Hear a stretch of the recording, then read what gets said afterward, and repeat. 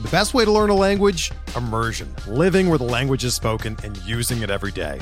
But if that's not in the cards this year, you can still learn a language the second best way, and that's with Babbel. Be a better you in 2024 with Babbel, the science-backed language learning app that actually works. Don't pay hundreds of dollars for private tutors or waste hours on apps that don't really help you speak the language. Babbel's quick 10-minute lessons are handcrafted by over 200 language experts and help you start speaking a new language in as little as 3 weeks. Babbel's designed by real people for real conversations, and their tips and tools are approachable, accessible, rooted in real-life situations, and delivered with conversation-based teaching, so you're ready to practice what you've learned in the real world. Here's a special limited-time deal for our listeners. Right now, get up to 60% off your Babbel subscription at babbel.com/Blue Wire. That's 60% off at babbel.com/Blue Wire, spelled BABBEL.com/Blue Wire. Rules and restrictions apply.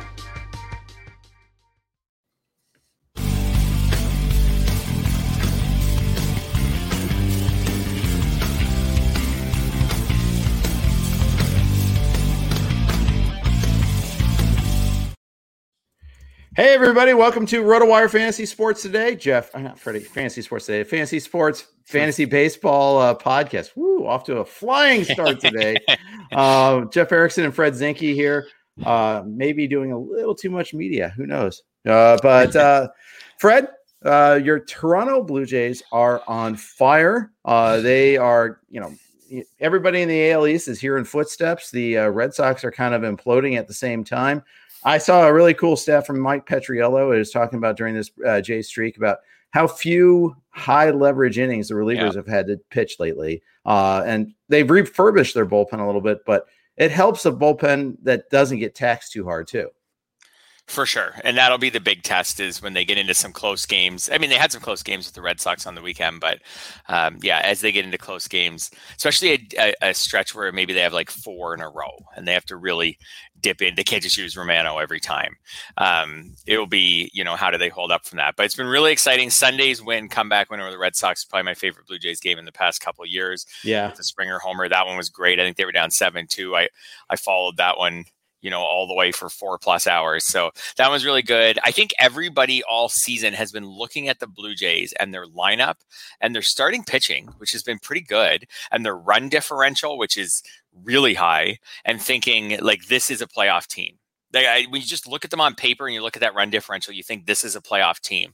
Yep. So to see them finally playing like it, and they have to make up some ground still, but not that much to get to a wild card. I think it's down to 3 games to get to either wild card spot now, like the A's or the Red Sox. So, and that's very manageable with what's left in the season. So they head out west now, doubleheader today. The West Coast is not always kind to the Blue Jays, I find, over the years. And so we'll see how it goes. They're not facing a lot of the West Coast Giants or anything like the best team, not the Giants, but the best teams out there.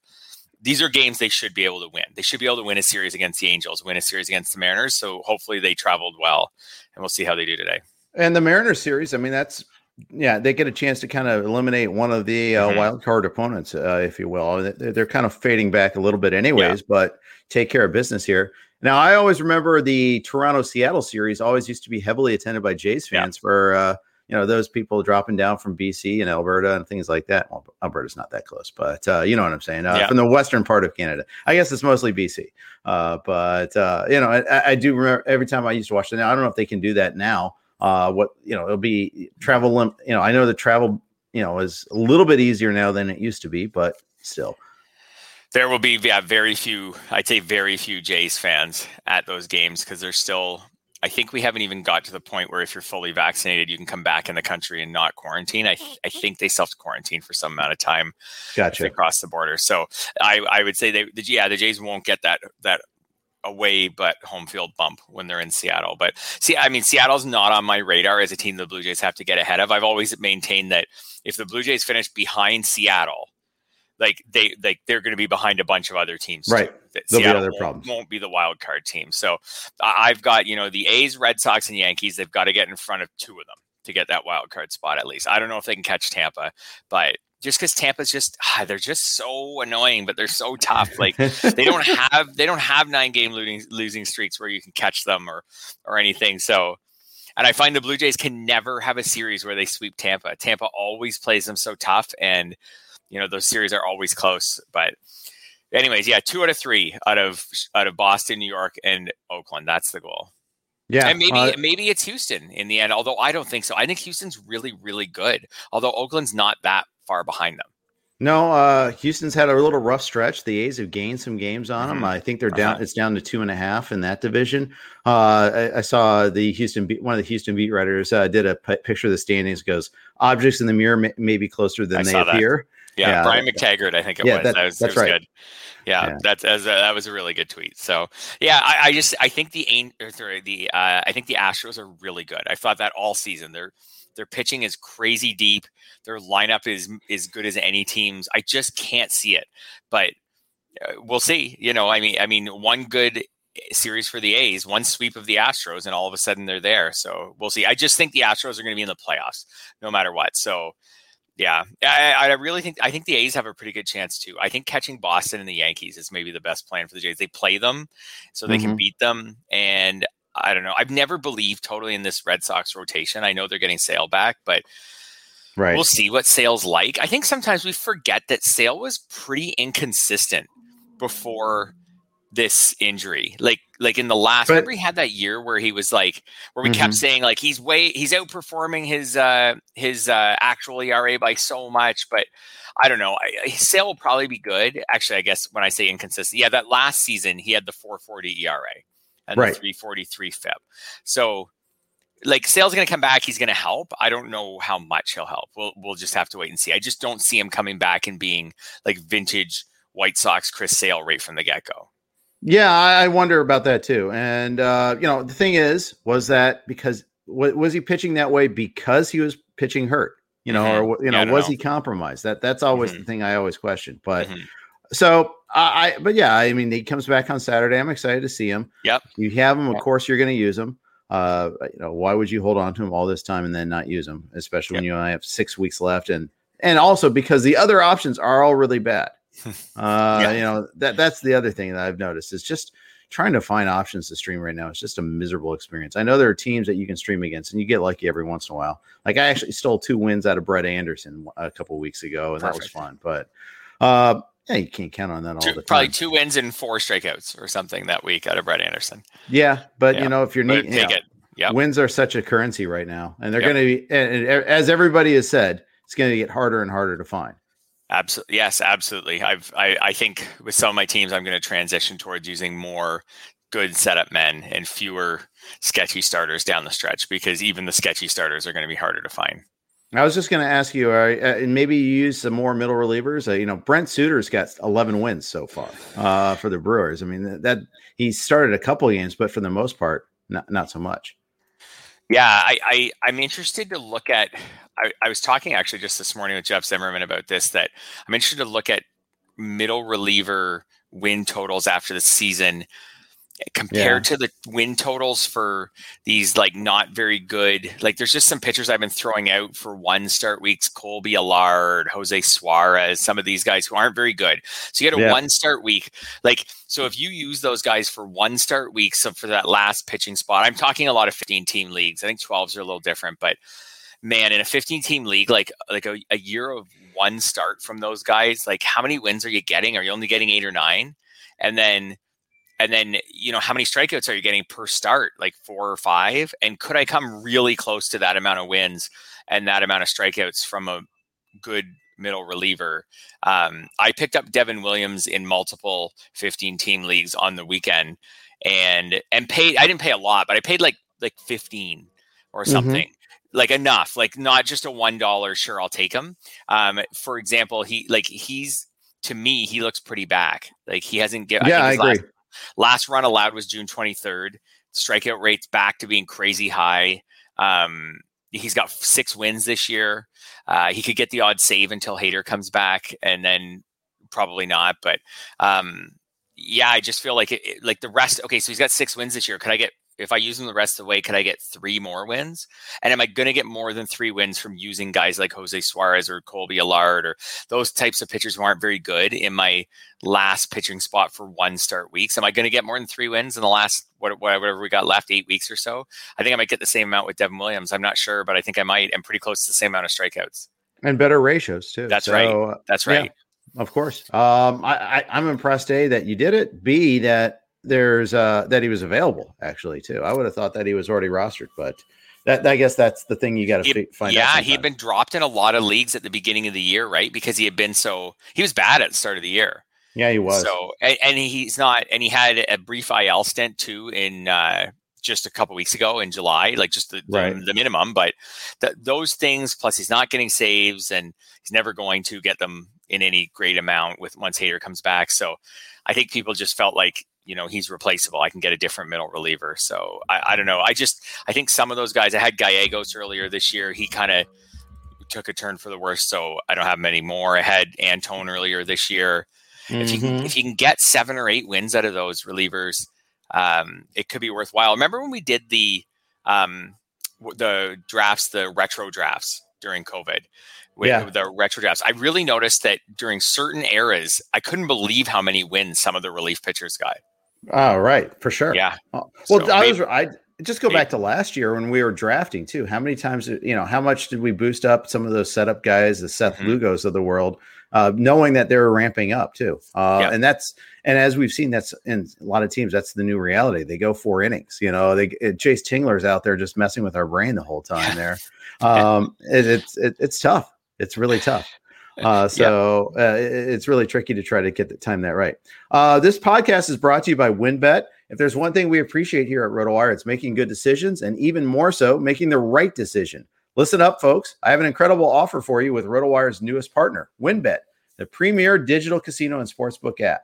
WynnBET is now the exclusive sponsor for RotoWire's Fantasy Podcast.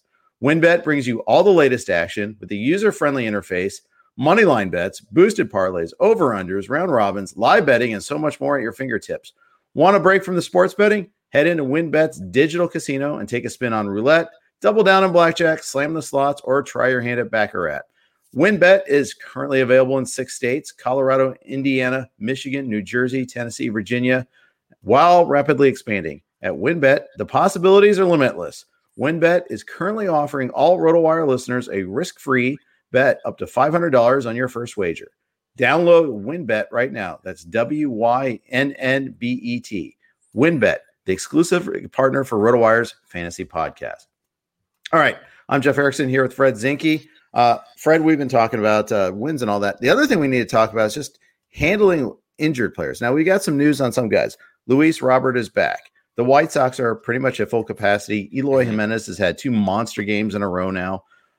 He's, that's a heck of a late season boost if you held on to him all this time. Oh yeah, absolutely. That lineup is scary good. Robert was hitting low in the lineup. I forget the exact spot, but I'm going to say 7th last night. So, that may hinder him a little bit, but yeah, I mean, somebody in some of the leagues, you could have grabbed Jimenez and Robert maybe 3 weeks ago and stashed them both. And now you've got 2 guys who were in the top 4 rounds. Some drafts the top 3 rounds of our, especially in 15-team leagues for the rest of the season. So Robert, I felt like Jimenez was a little bit of a safer return than Robert. I feel like he's a better hitter. Like he's a more consistent hitter. I know he's not a big walker, but Robert can kind of be all over the place, like really explosive some weeks and then totally zeros the next week. So we'll see how Robert responds from the long layoff. But I don't know. He's young. I think he should be fine. I think both of these guys could help to swing leagues down the stretch. I'd agree with that. And I'd agree with your assessment about Jimenez versus Robert too. Scott and I talked about it a little bit on Sunday, but Fernando Tatis Jr., he's coming back. When he comes back, he's going to go to the outfield, probably center field.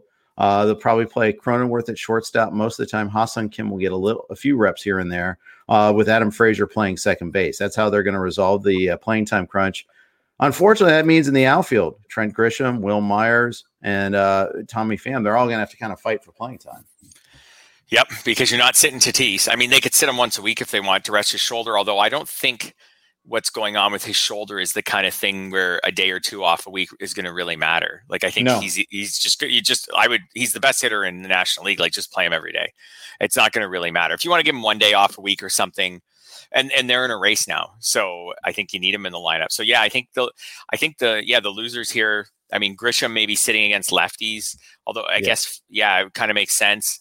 And then Pham and Myers will have to take turns sitting against righties. It's really good news for Frazier. I think to me that's the one, because when he got traded to the Padres, he was having a really nice season with the Pirates, and it was like, okay, well, this could be good for him because he's joining a better lineup, but it could also be bad for him because that lineup is so crowded that I don't know where he's going to play. But if they're down an infielder, then the spot's obvious. Like you said, like Cronenworth is shortstop and he's at second base and Kim barely plays. And probably good news for Eric Hosmer too, just because it frees up now. Cronenworth doesn't need to go to first base ever and push Hosmer to the bench. So I think it's probably good news for all those infielders. And like we said, bad news for probably mostly Pham and Myers. I mean, I guess Grisham a bit, although he's not great against like lefties anyway. So, maybe it's not a total killer, like to have him out of the lineup those days, or at least start the game on the bench.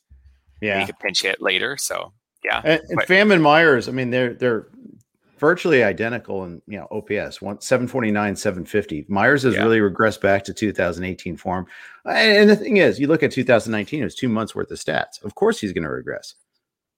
Yeah, absolutely. Actually, I just looked up Grisham and I didn't realize this. So Grisham has been much better against lefties this year than against righties. Sample size is decent. Yeah, like over 100 OPS points, almost 150.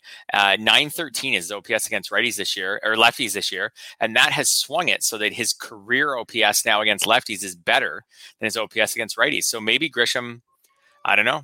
The Padres front office is fairly analytical. We'll see. Maybe that keeps him in the lineup. Like, he's been better against lefties and better against righties than Pham, like in both situations. Like, I don't know. Maybe Pham ends up being the loser, like Pham and Myers. Maybe Grisham managed to sustain this. Myers actually has been the worst of all of them against lefties. So sitting Myers against lefties, even though he's a right-handed bat, I guess would make sense right now. If you believe in that 100 plate appearance, roughly sample size. So anyways, we'll see, but it's going to be crowded. I don't know. When do you think Tatis will be back? So he's swinging a bat right now. I don't think he needs a minor league rehab assignment. Do you? Right. I think he's back in a week. I think so. I mean, it's they've been kind of a little tight to the vest about information about that. Right. But yeah, seems reasonable. I think some of it might be like, how quickly does he adapt to playing the outfield? I mean, I don't think it'll take him very long, but they also don't want to like put him out there where he lunges awkwardly for a ball and then really damages it. I think they're going to be telling him, okay, don't dive for anything. Good luck telling him to do that. They should though. Yeah. Like that. He's the key to them. Okay, selfishly, he's also the key to me potentially winning Tout Wars, so I need him to not dive for anything. But, okay, there you go. But also, he's the key to them getting in the playoffs and making any noise in the playoffs. I think he's so athletic that I assume he will just naturally be fine in the outfield. And then, like you said, like I think you tell him, like, you're not diving for any balls, maybe like 9th inning or something, but basically you're not diving. Even that, you're not diving for any balls. So, like, we need you in the lineup. Yeah, that's right. Right. And I get it at shortstop. It's just not the same. Like, you need to pick ground balls wherever you can get your hands on them and try to get guys out. You can't tell a shortstop really to just not give it his all, to not dive for balls. Like, that just is part of playing shortstop. But I think you could tell an outfielder, like, run as fast as you can and reach your glove out. If you don't get it, then pick it up and throw it in. Yeah, that makes sense. Yeah. That makes sense. All right.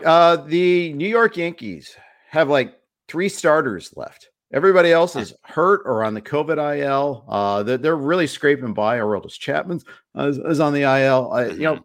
Yet they're still a contender.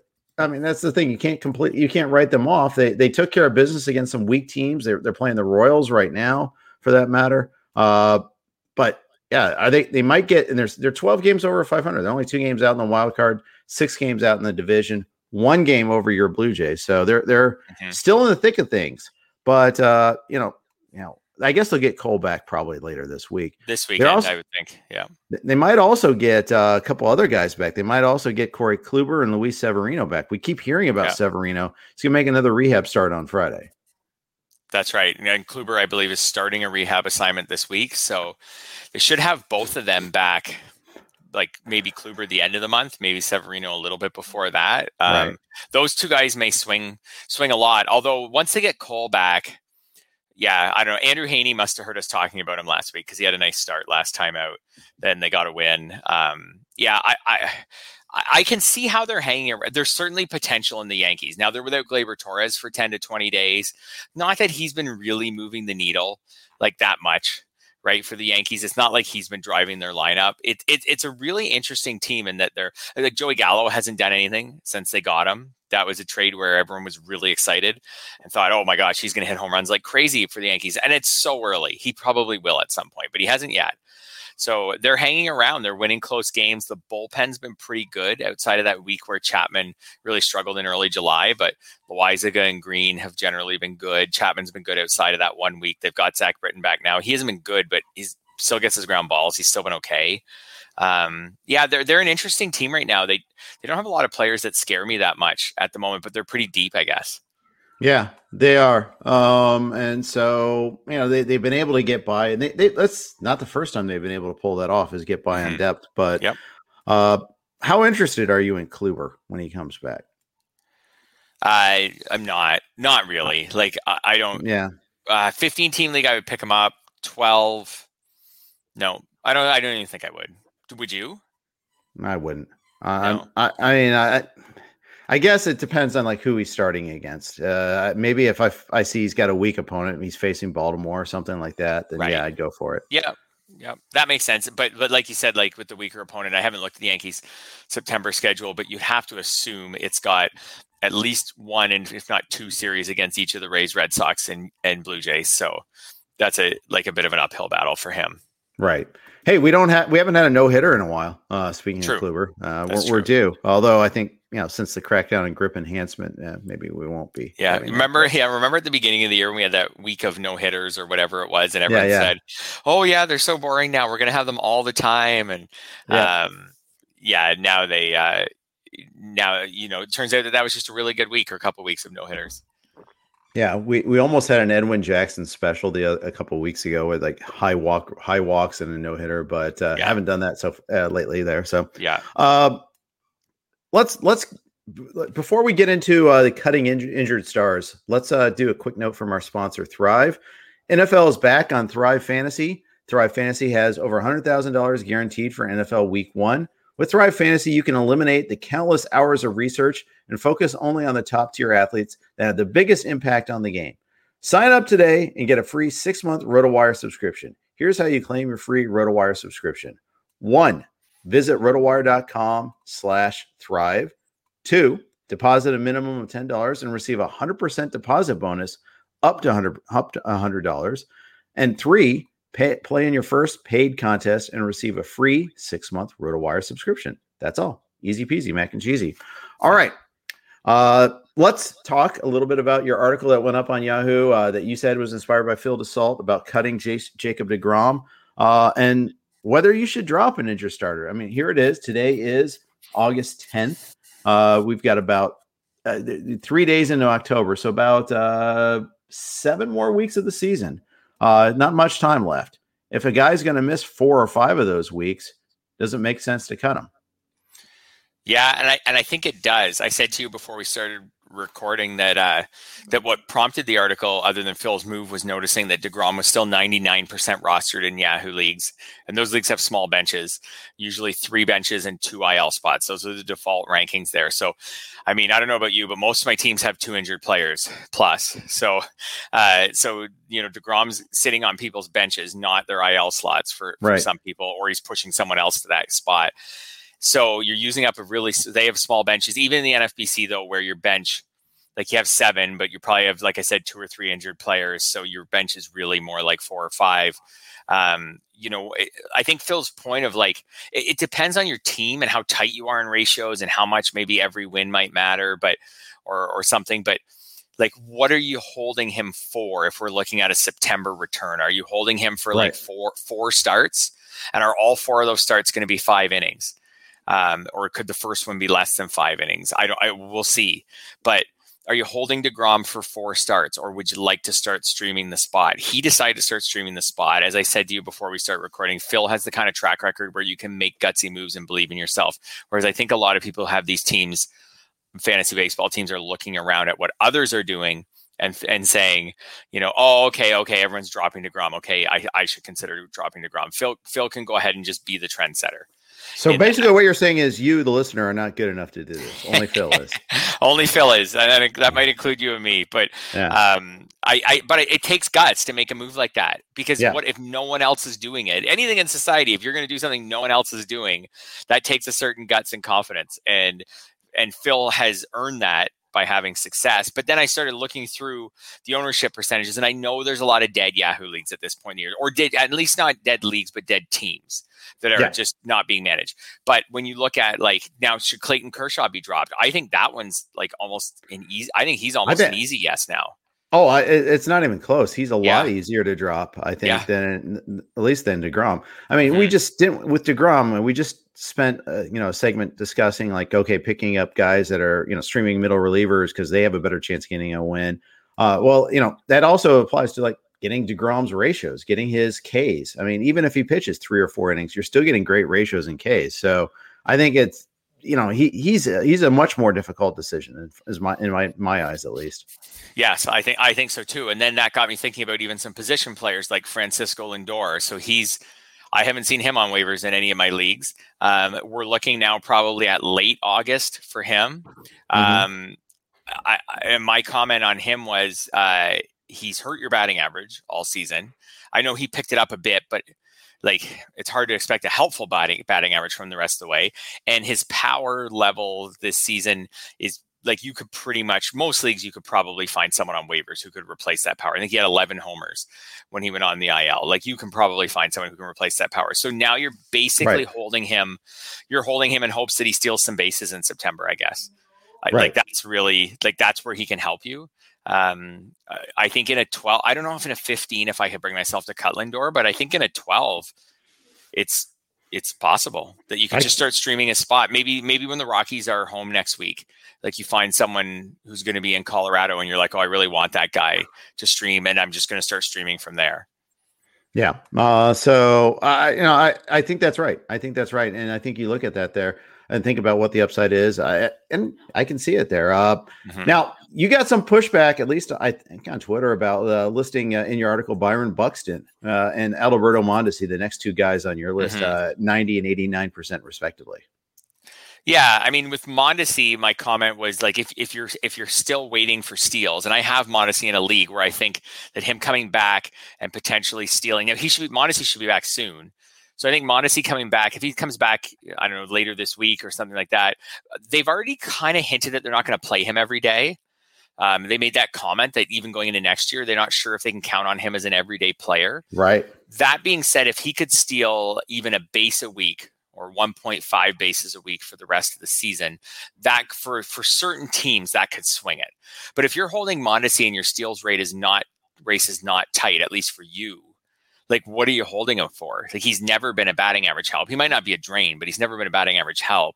And his power again is worse. It's not even average. It's not a 0, but it's not helpful. So I could see lots of cases where he could be dropped. With Buxton, I haven't really seen, like, a timetable for him. Like, it seems to, I know I'm kind of the anti-Buxton guy. And I said at the beginning, we talked about him in April, that everything was going so well for him. And I said, he is the kind of guy, though, who looks like a great pick in April. And but let's reevaluate in September. So he's taken batting. Actually, I lied about that. He took batting practice yesterday. So after I wrote the article, the first kind of more news came on him. He's taking batting practice.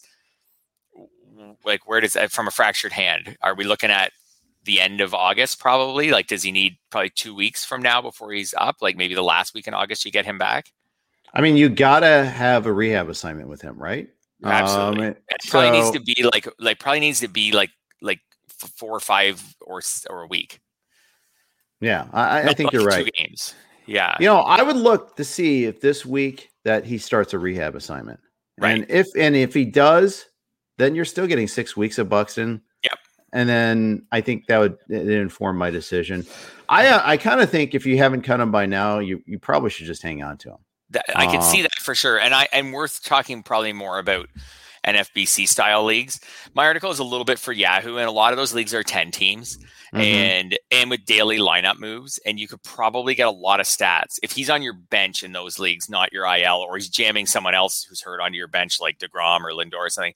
You could probably get a lot of stats by just dropping him and starting to stream, hitters in favorable situations right now. I'm interested too, because the Twins are out of the race. So to what degree will they rush him back? They don't need to rush him back. And, and will they be even a little bit careful with him down the stretch? He's had multiple injuries this year. He is really injury prone. Could he be, I don't know, we'll see. Could he be a 4 or 5 day a week player down the stretch just to kind of manage him and hopefully get him to the offseason healthy? Yeah, I think that's possible. And you might look at the same thing with Mondesi too. Mondesi's actually started his minor league rehab assignment. Yeah. He hasn't played every day. He hasn't had a hit yet on it. He's 0-4-10 with no walks. So it's a little bit bumpy so far, but we'll see. He might be back in the next week or so. I mean, again, we've seen Mondesi have stretches of, close out with the final month, like last year. He won people leagues those last few weeks. Yep. Same thing in 2018, where he won people weeks with his last month of the season. Yep. It's tantalizing to see the upside there. Absolutely. Yep, absolutely. But for him to win your league, you have to probably have room to move up in steals. And if you look at your steals category and you say, oh, the next person ahead of me is 15 steals ahead, like he's not going to get you. He's not going to catch that guy. So you have to have some room to move up and down in steals to want to have Mondesi. The other thing I wanted to mention on Buxton is, like, I think with Buxton, it all depends how confident you are that he'll be awesome when he gets back. Like, he was briefly awesome this year. Yeah. The rest of his career, he's been okay. Right? Like he has a career 751 OPS. Like, so, and he's off a long layoff for a hand injury. Like, is he going to, if you wait and he comes back and gives you the 750 or maybe a 790 OPS down the stretch, then he's probably wasn't worth the wait. If he can come back and give you a 900, then he might have been. I mean, it depends on how much he runs still. And, is he going to have to change how he slides? Is he going to? That's always another question. Could the Twins, and maybe the Twins will just say, like, look, you're not attempting more than a couple steals down the stretch. Like, we're not interested in you having another hand injury, stealing a base in September in a meaningless game when we're way out of the race. Like, it's just, we already know you're a fast runner. We can work on that stuff. We can deal with that. We already know how to steal a base. So there's no need to have you try to steal 7 bases in September or something like that. I don't know. Those are things that I can't answer, that will have to come from those Twins coaching staff meetings. And, there was, contract talks kind of fizzled with him too. They're trying to, I don't know how that plays in everything also there, but anyways, I think there's some interesting ramifications with him. Before we continue with this list of injured players, whether to keep or cut, a quick note from our Blue Wire sponsors. We're driven by the search for better, but when it comes to hiring, the best way to search for a candidate isn't to search at all. Don't search, match with Indeed. Indeed is your matching and hiring platform with over 350 million global monthly visitors, according to Indeed data, and a matching engine that helps you find quality candidates fast. Ditch the busy work. Use Indeed for scheduling, screening, and messaging so you can connect with candidates faster. Leveraging over 140 million qualifications and preferences every day, Indeed's matching engine is constantly learning from your preferences, so the more you use Indeed, the better it gets. Join more than 3.5 million businesses worldwide that use Indeed to hire great talent fast. And listeners of this show will get a $75 sponsored job credit to get your jobs more visibility at Indeed.com/Blue Wire. Just go to Indeed.com/Blue Wire right now and support our show by saying that you heard about Indeed on this podcast. That's Indeed.com/Blue Wire. Terms and conditions apply. Need to hire? You need Indeed. Another day is here, and you're ready for it. What to wear? Check. Breakfast, lunch, and dinner? Check. Planning for what's next and how to save for it? That's where Bank of America can help. For your financial to-dos, Bank of America has experts ready to help get you closer to your goals. Get started at one of our local financial centers or 24/7 in our mobile banking app. Find a location near you at bankofamerica.com/talktous. What would you like the power to do? Mobile banking requires downloading the app and is only available for select devices. Message and data rates may apply. Bank of America N.A., member FDIC. And we're back here talking about Fred's list of injured players, keep or cut. Kyle Schwarber. Okay, he had the hamstring injury. It was a pretty severe one when he suffered it. We knew that. When he got traded to the Red Sox, I think there was that expectation. I think he's coming back pretty soon. Okay, then. Well, he experienced tightness in his left groin, and this was a note that we had on Sunday, and will have his rehab work scaled back. He had ramped it up to participate in running and fielding drills before that, but this is going to delay him some. Now, the note said that it's not going to significantly delay, but it's a delay nonetheless. And I don't know. I mean, he was on fire when he got hurt, Fred. I mean, yeah, he was killing it for people. When do you expect him back, and what's it worth it to you to hold on to him? Right. And I think this is a little bit like Buxton, maybe, where we're being swayed heavily. I don't think totally. I think this one's a bigger problem than Buxton. So with Buxton, we always know the potential. With Schwarber, I think we're being heavily swayed by that like unreal home run streak he had in the second half of June. Right. But really, when you look at it, like prior to that, so on June 12th, he was hitting 216. He's a career 233 hitter. Right. So, and he's coming off a long layoff and he's switched teams. I think it's reasonable to say that when he comes back, he's going to hurt your batting average the rest of the way. He's not going to steal any bases. He'll hit lower in that Red Sox lineup, I would assume, just because the stars at the top, like you're not getting in, you're probably not getting, unless like, I don't think they're moving anyone out. Like I know he was hitting leadoff in Washington. I don't know. I don't see that happening on the Red Sox. I think that their stars are going to be at the top of the lineup. So you're kind of looking at a one-dimensional power hitter coming back who could hit a bunch of home runs down the stretch, but isn't a lock for it. Like even his career, like last year only hit 11 home runs, like in the, and he played 59 games. It wasn't like he was hurt last year. He's got a season where he only hit 26. 26 isn't bad, but 11 and 59 prorates into like a 30 homer season. So if you fully play like every day, yeah, I know. But if Kyle Schwarber's getting you 30 homers at a 230 batting average, how much is a 230 going to impact your batting average this late in the season, though? I don't know. It could in this year's environment, for that matter. It'll hurt it a little bit. So again, he's almost like a Mondesi on a lower end, where it's like you have to look at your standings, and if you're in a tight homers race or maybe a tight RBIs race, then he's worth waiting for a couple of weeks. If you're not, then I don't see what you're holding on to him for. Also, the Red Sox outfield, like they've brought him in. I don't know. They haven't been hitting well as a team. So I think that'll help his chances of getting in the lineup a lot. Like I think he will get in the lineup against like all righties. I don't see them playing him against lefties, even though he had some success against lefties this year. I just think they're deep enough with Renfroe and things like that. They probably don't need to use him against lefties, but I don't know. So I don't think Schwarber's that good. Like when was Schwarber drafted back in March? What would you say? Like round, I don't know, 17, 16, 15. I don't know. Something like that. This isn't like a high round pick. This isn't like Mondesi. Right.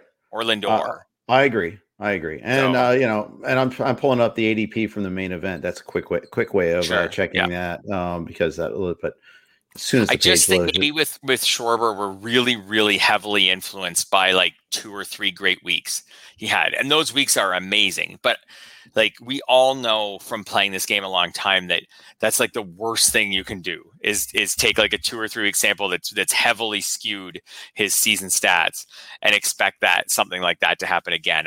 When he comes back, I expect him to hit a homer a week, maybe a little more than that, like maybe like 1.25 homers a week.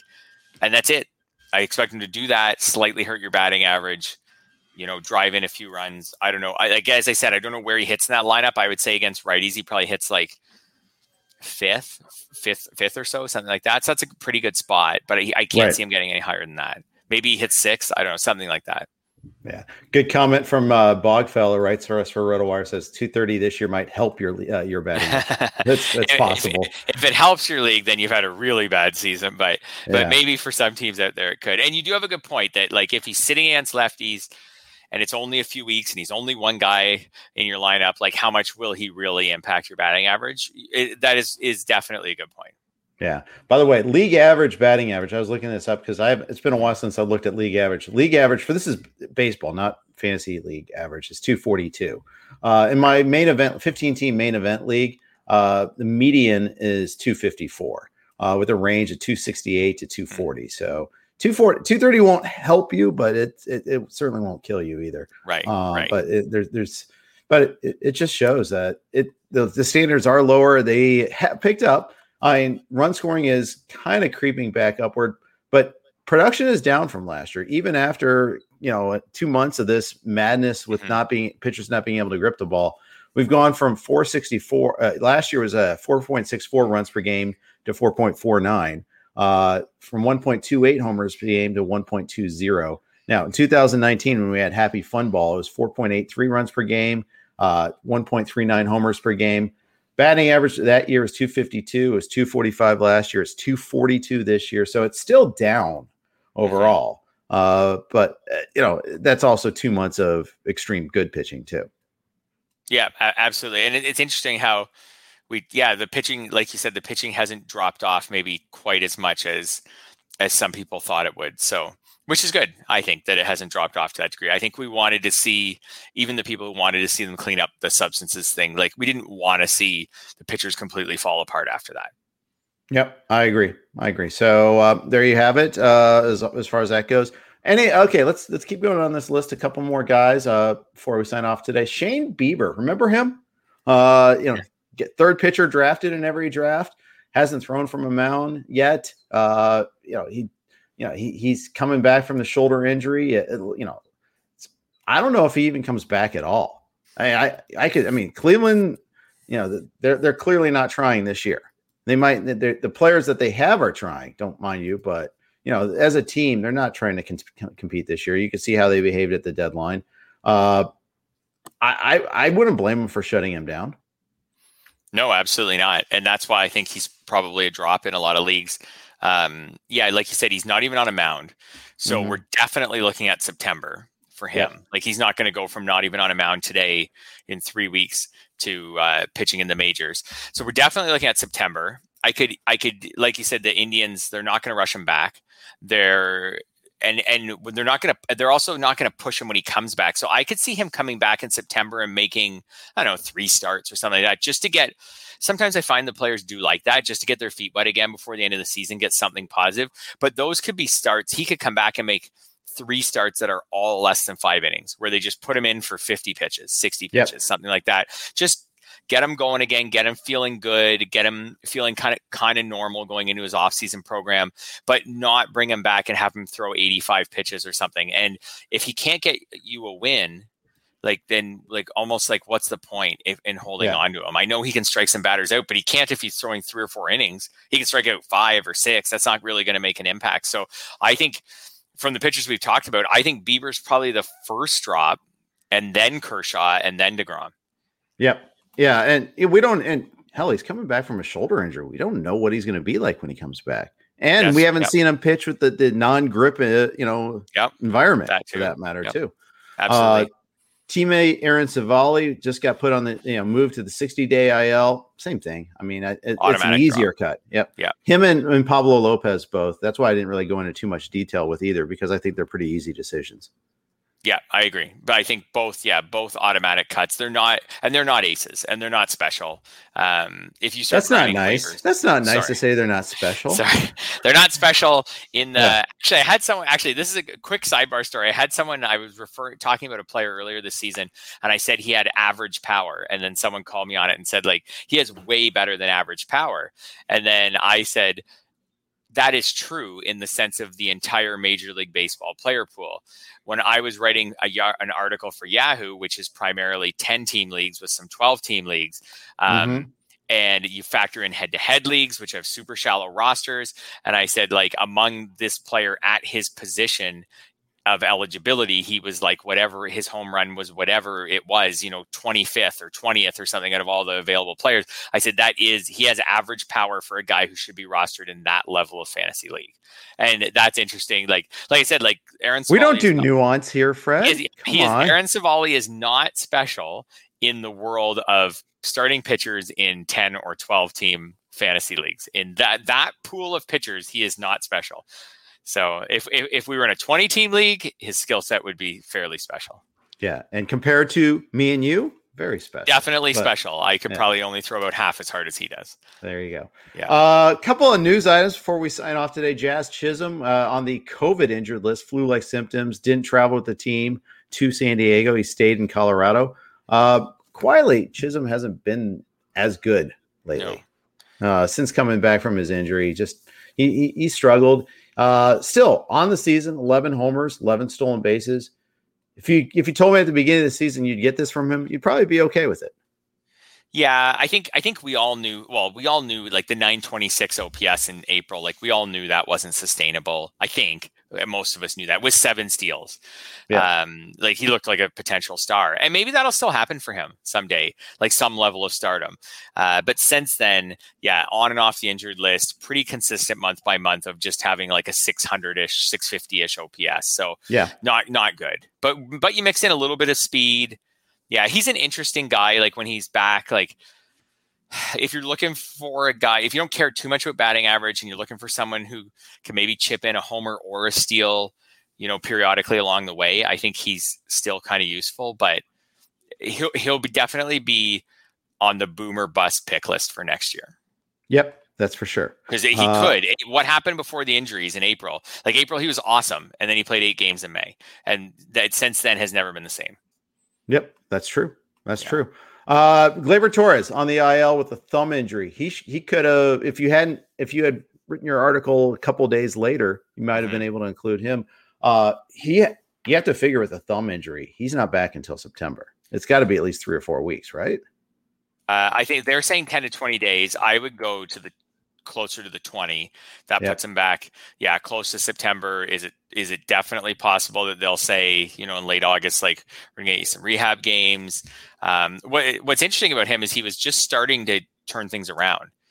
He was off to a hot start a little bit of a hot start in August. He had 923 OPS through the first 8 games, and he closed July like he was better. So he was starting to turn things around. He has he's hitting 300 with an 837 OPS since the All-Star break, and that was more like what we were expecting from Gleyber Torres. Also, weirdly, has 6 steals since the All-Star break. 6 before and 6. It said 6 in 22 games after. So he was starting to turn things around. He's had 1 homer in the last 21 days, and he only has 6 homers on the year. I know, and that's the big thing with him is just where did the power go? Yeah, I mean, unless we're playing in a doubles league, I mean the OPS stat is nice and all, but I don't know. How far does he drop next year? He'll get overdrafted because he's on the Yankees. But I would say he should drop to like round 18. I'm thinking 15 team league, something like round 18 off the top of my head. But because he's on the Yankees, I'll say he goes 5 rounds before that and goes like round 30. And because he's done it and he's still young. So I'm going to say he goes in like 15 team leagues in like round 12, 13. And if anything positive comes out from Yankees camp about him in spring training, Torres has hit 3 home runs in the first week of grapefruit games. He seems to have his power stroke back. Yankees are really excited. Then he'll go right back to like round 10 or something. I'm going to need him. I'm going to need a reason why he added more power, not just that he's hit a couple of spring training homers against crappy minor league pitchers. I can pretty confidently say he will not be on any of my teams next year. Yeah, I mean, he's going to have to really drop. But I don't know. It'll be interesting. It's going to be a weird offseason with so many. It's going to be a weird offseason for many reasons. But so many shortstops on the free agent market too. We're going to see where everybody lands with this musical chairs game.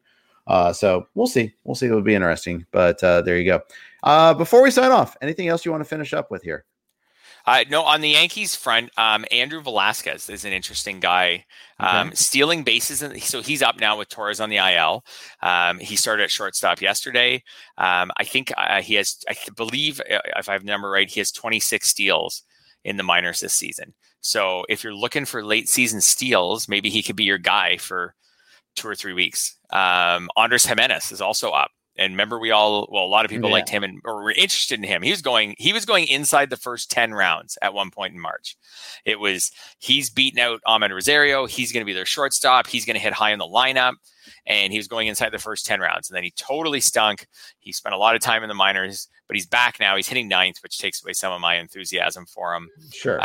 But again, late season steals, like we'll just see. And maybe they give him some chances. If he gets some hits, maybe they could give him some chances higher in the lineup, because as we said, they're squarely thinking about 2022, and he should be a part of it for them. Andrew Velasquez or Yanni Hernandez of the Rangers, if you're looking for stolen base goofs? I guess Hernandez probably has more staying power because it's the Rangers.